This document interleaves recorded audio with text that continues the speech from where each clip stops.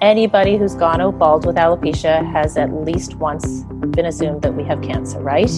And that's really hard because I often feel guilty because I don't. Because people are often asking because they've had that experience of cancer and they want that shared experience. Getting the awareness out there of what alopecia is and that we have lost our hair, but it's not the same as cancer. That we have our own community and we have feelings and we have experiences and a difficult journey too. And it's important for people to know that and understand. This is Alopecia Life with your host, Deanne Graham. You'll hear interviews with specialists in their field and parents who are helping their child move through life while living with alopecia areata, along with conversations with alopecia rock stars who are making a difference. Alopecia Life is here to provide you with support, accurate information, inspiring stories, and life hacks to help you navigate the world of hair loss. Whether you've just been diagnosed or have had it for ages, Alopecia Life has been created to share all the information you may want or need to do alopecia your way. Welcome to this episode of Alopecia Life. Today's guest is Melissa Riley.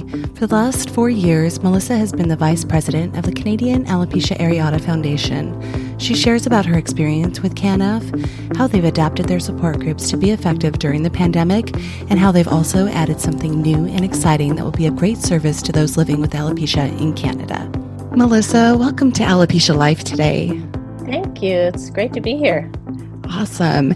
And for listeners, they may hear us kind of going in and out of conversation because we had an interview last year right when the pandemic hit, and you were planning the CANAF event that happens every year. Let's talk a little bit about CANAF and how that came to be. Sure. So the Canadian Alopecia Areata Foundation was established back in 2009. And the whole idea came from a support group picnic in Toronto. And there were parents of children with alopecia who wanted to create a Canadian-based alopecia support organization. And CANAF was born. Awesome. And you mentioned that it's been a slow progression, hasn't it? Yes. So Canada is widespread, a good population, but at the same time, we had mostly focused in the Toronto, Ontario area for many years and eventually started to branch out into other provinces. And now we have support groups in British Columbia. I'm in Nova Scotia. We have some in Alberta and a few in Ontario as well. So now we're kind of coast to coast and we have quite a few people who are with us. Fantastic. And did you feel like the model of CANAF kind of followed what NAF was doing in the States? So yes. So we wanted small support groups where local people could gather and know people in their own communities. As well, we wanted to have a national presence so that we could connect with people right across the country. And we started having a national conference, which really helped with that. And it's usually in the Toronto area every year because that's where the most people are.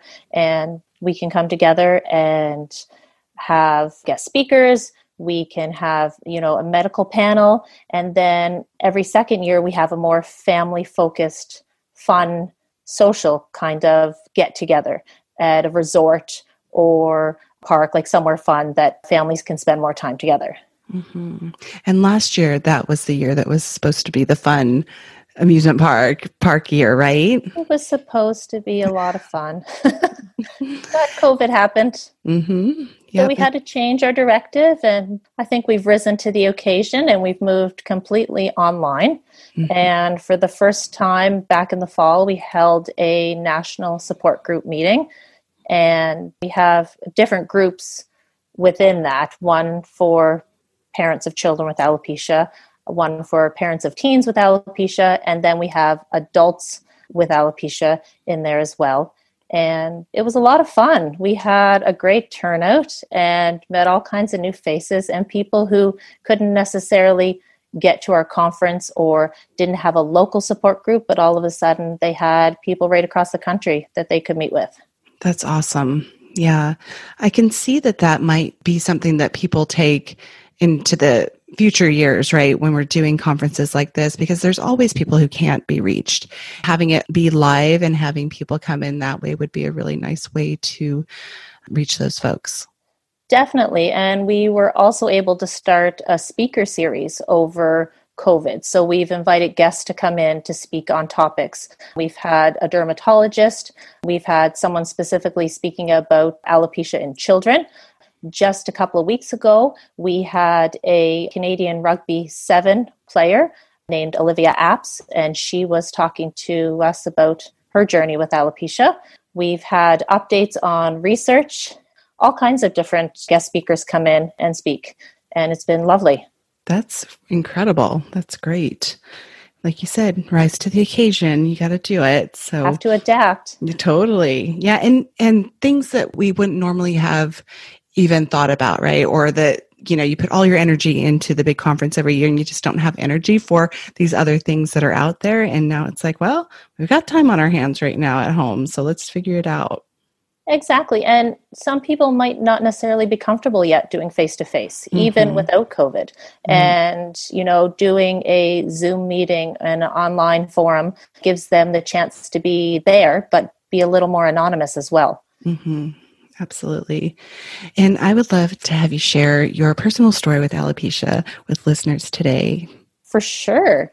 So I was first diagnosed with alopecia when I was 8. And it started with my eyebrows and my eyelashes, and eventually it progressed to some small spots on my head. And by the time I was a teenager, I had more bald patches than I had hair. But I didn't wear a wig. I went through school just with the straggly bits that were there. And around 13, 14 years old, I had a biopsy done, and it was discovered that I had scarring alopecia. So it was very unlikely that my hair would ever grow back. So that was a big, punch to the gut and figuring out where to go from there, but kept going. And when I graduated from high school, I was having a hard time getting a job. So we decided that I was going to shave my head and get my first wig. Had no problem getting a job after that and went on wearing a wig until I was about 34. I developed a latex allergy, and most wigs contain latex. And all of a sudden I couldn't wear it anymore. So that was another wow moment. And so I started with scarves and hats and was kind of shy, didn't really want to talk about it, but that's just the way it was. And I went to my first CANAF conference the summer after I stopped wearing my wig. And for the first time, I was in a room with a whole bunch of people that were bald just like me. And it was incredibly inspiring and gave me confidence and self-esteem. And when I got home from that conference, I took my kids out for the very first time without a head covering on. And we went to the bookstore, and it was amazing. And I've been going around bald ever since, and I have no desire to ever put a wig on again. It's been so freeing and amazing. Fantastic. I love that. I know we talked about this last year where we talked about, do you think that you would have stopped wearing a wig if you didn't develop a latex allergy? I guess it's the combination, right? It's the latex allergy and the exposure to folks who look like you and understood. Exactly. And, at the same time, I've had people ask me before, if you had the chance to have all your hair back, would you? And I don't think I would, because every step along this alopecia journey has made me who I am. And I used to be a very introverted, quiet, shy person. And when I stopped wearing that wig, I don't know if it just took that all away. And now I talk to people all the time. I'm very outgoing. I don't mind being in a crowd anymore. Whereas before I was very reserved. So I like the direction that it's taken me since I stopped wearing a wig. And I don't think I'd want to go back. That's great. And now one of your children has alopecia as well, right? Yes. My youngest son, Jacob, he was 5 when he got his first spot. Coincidentally, just a few months after I had to give up wearing a wig. We were on a trip to Disney World in Florida, and he got out of the pool, and I noticed this funny spot on the back of his head, and sure enough, he had alopecia. he went to see a dermatologist, progressively lost a lot of hair over the next few months, and then it came back, and then it fell out again, and then it came back. And for the past year and a half, he's had a full head of hair. But to him, it was nothing. He was just like, oh yeah, so I look like mom. No big deal. Like, he was totally confident, walked out, didn't bother him a smidge. Yeah. Having your mom as an example, and you're owning it, right? I mean, he was able to really witness that happening. That's awesome. And I was able to go into his school and talk to kids about it. And I had been volunteering in his school for years anyways. So they knew me and knew my journey. And so it was just kind of, oh yeah, so it's Jacob too. It's no big deal. And he's never been picked on or anything about it. That's great. What do you see kind of going forward with CANF? What would you like to see happen and expand upon over the next, let's say, 5 years? Well, we have a plan, and we're hoping to get support groups going in every province and hopefully the territories as well. We've been working on getting our mentorship program off the ground. We have a bunch of mentors who've signed up already, and we're just waiting for the mentees to come along. And we have a new initiative we've been working on with a wig lending library that should be off the ground soon, and will give people a chance who might not necessarily know what they want in a wig or what it looks like, especially where we can't be out shopping as much. So they can try different wigs from our library and see if there's anything that appeals to them. And just getting back together. I didn't realize how much I miss seeing people.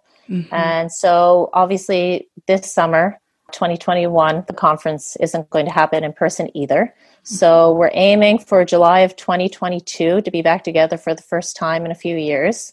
And so that's really exciting and gives us something to look forward to. I love the idea of the wig lending library. That's very cool. So are you getting wigs that are donated, or are they brand new and then they'll stretch out if somebody tries it on and then it comes back? And then how is that going to work for hygiene too, right? I know you guys have thought about all this stuff. Right. So we have some that are donated that have been worn and some that are new. And so we have a couple of salons on board that are taking care of maybe giving them a little trim, making sure they're cleaned properly before they're passed on to somebody else. And then because of COVID, they will be isolated in their bag and box for a certain number of days before they get mailed out to the person who's requested them. We've had some pictures taken of them, different angles inside, outside, so that people can see exactly what they might look like with some measurements if possible. And they can try it and, use it. When it comes back to us, it will again be isolated, and then it will be professionally cleaned before it goes back out to the next person. That's awesome. That's really exciting to think about because, like you said, and some people are really remote, right? They can't even get into a wig shop or there's just not something available for them. It's definitely a good way to start. I know the first time that I bought a wig online, you take your measurements and you look at pictures, but you don't necessarily, you're taking a chance, right? And wigs can be expensive and they're not returnable to a shop because of hygiene. And, so with us being able to have them cleaned and, taking them on a temporary basis, it gives people an option to try out something they might not pick in a catalog or online. Right.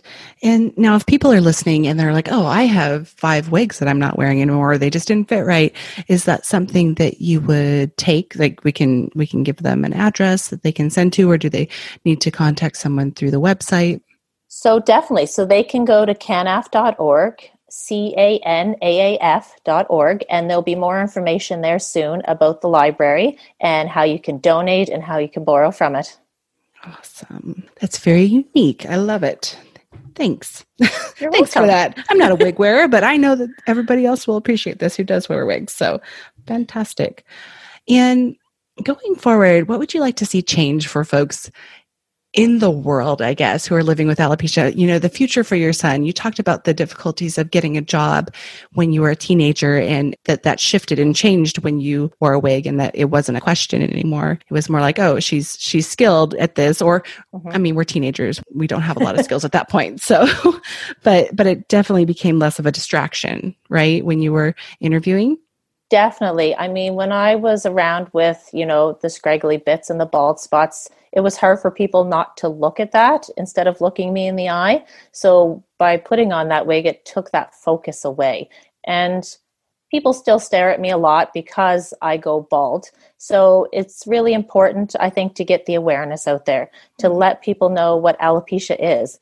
I mean, anybody who's gone out bald with alopecia has at least once been assumed that we have cancer, right? Mm-hmm. And that's really hard because I often feel guilty because I don't, because people are often asking because they've had that experience of cancer and they want that shared experience. Mm-hmm. So getting the awareness out there of what alopecia is and that we have lost our hair, but it's not the same as cancer, that we have our own community and we have feelings and we have, experiences and a difficult journey too. And it's important for people to know that and understand. And I think we can all work harder to get more information and more awareness out there. Mm-hmm. Absolutely. And how old is your son now, Jacob? He's almost 13. Mm-hmm. Yeah. So, and has he been at home then during the pandemic, or has he been in school? So in Nova Scotia, we only had school closed for 3 months last year, from March until June. And then they were off for summer vacation. So he's been in school full time since September. He had all his hair back last year, when he went back to school. Okay. And so he's at middle school now. So he hasn't really had a loss cycle while at middle school. Most of his loss cycles were when he was in elementary school. It's cool that he's like, whatever happens, right? That's the fun part of alopecia, is you just never know. It's all a mystery. It is. Yeah, that's great that he's handling it well. I'm sure he's had to put up with questions too, right? I mean, coming back, oh, your hair's all grown back. Oh, your hair's falling out. And he's had a great group of friends that he's been with right through school. Mm-hmm. And so they know him and they know his story and they all take care of each other, and they can all answer questions about his alopecia if somebody asks them instead of Jacob. So it's good. That is awesome. That's fantastic. Now, if folks are looking to be part of the online conference this year, so the link is canaf.org, right? And they can go there and sign up. Then also for the Wig Lending Library, they can go there as well. And so you said July 2022 for the next in-person one, but this year, you said summertime again for the online conference? So it's not an online conference per se. So we're going to continue with our speaker series and our support groups. And we found that because we're all a volunteer board and volunteer support group leaders, volunteer mentors, we only have one part-time paid administrative assistant. So because we all have jobs and families and lives, and CANF is a big focus for us, but we can't give the amount of time it would take to organize an online conference. Right. So last year, the speaker series and our online support groups went really well. And so we're going to continue with that this summer. I run a kids support group once a month throughout the whole year and stay connected with the little kids. They change so quickly. And we have a great little group. We're actually meeting on Saturday this week, and we always have a good time. So that's the format we're going to continue with for this year. And then we'll go back to our in-person. We've got the room reserved, everything. They've kept it for us over the past couple of summers. So we'll have a medical panel and we'll have in-person support groups, hopefully, and more of a formal type of conference in 2022. Fantastic. And I'll put all of that in the show notes for people who are looking for that. Is there any other way to reach you personally? If people have any questions for you directly? Yeah, so I have an email. It's melissa@canaf.org. Great. website, and I will also include that. Thank you. You bet. And I just want to thank you for being with me today on Alopecia Life and sharing the story of CANAF. Thank you for inviting me. It's great to get to talk to you and get the information out there, and I'm looking forward to sharing it with everyone. Thank you for sharing your time with us today on Alopecia Life. For more information about CANAF or how to find out more about their wig library, please reach out to them. All that contact information is here in the show notes. Over the last several months, as the podcast has grown, I've had listeners ask how they can help out. Buy Me a Coffee is a fun and easy way to support creators. If you would like to cheer me on and find value in the content provided here on the podcast, you can find the link to Buy Me a Coffee for a day, a month, or even a year. Coffee will take on many forms. I will definitely treat myself, but with your help, I can also take care of podcast hosting, calendar booking, Zoom hosting, and all that goes into running a successful podcast. As always, thank you for your support. Thanks again for listening, and we'll catch you next time. Thank you for listening. Join our Alopecia Life Facebook group and find out more information at headonlifecoaching.com. The information on this podcast is not intended to be a substitute for professional medical advice, diagnosis, or treatment, and is meant for general information purposes only. If you're enjoying these episodes and finding the tips helpful, please subscribe and leave a review on Apple Podcasts, Stitcher, Spotify, or wherever you listen to and download podcasts.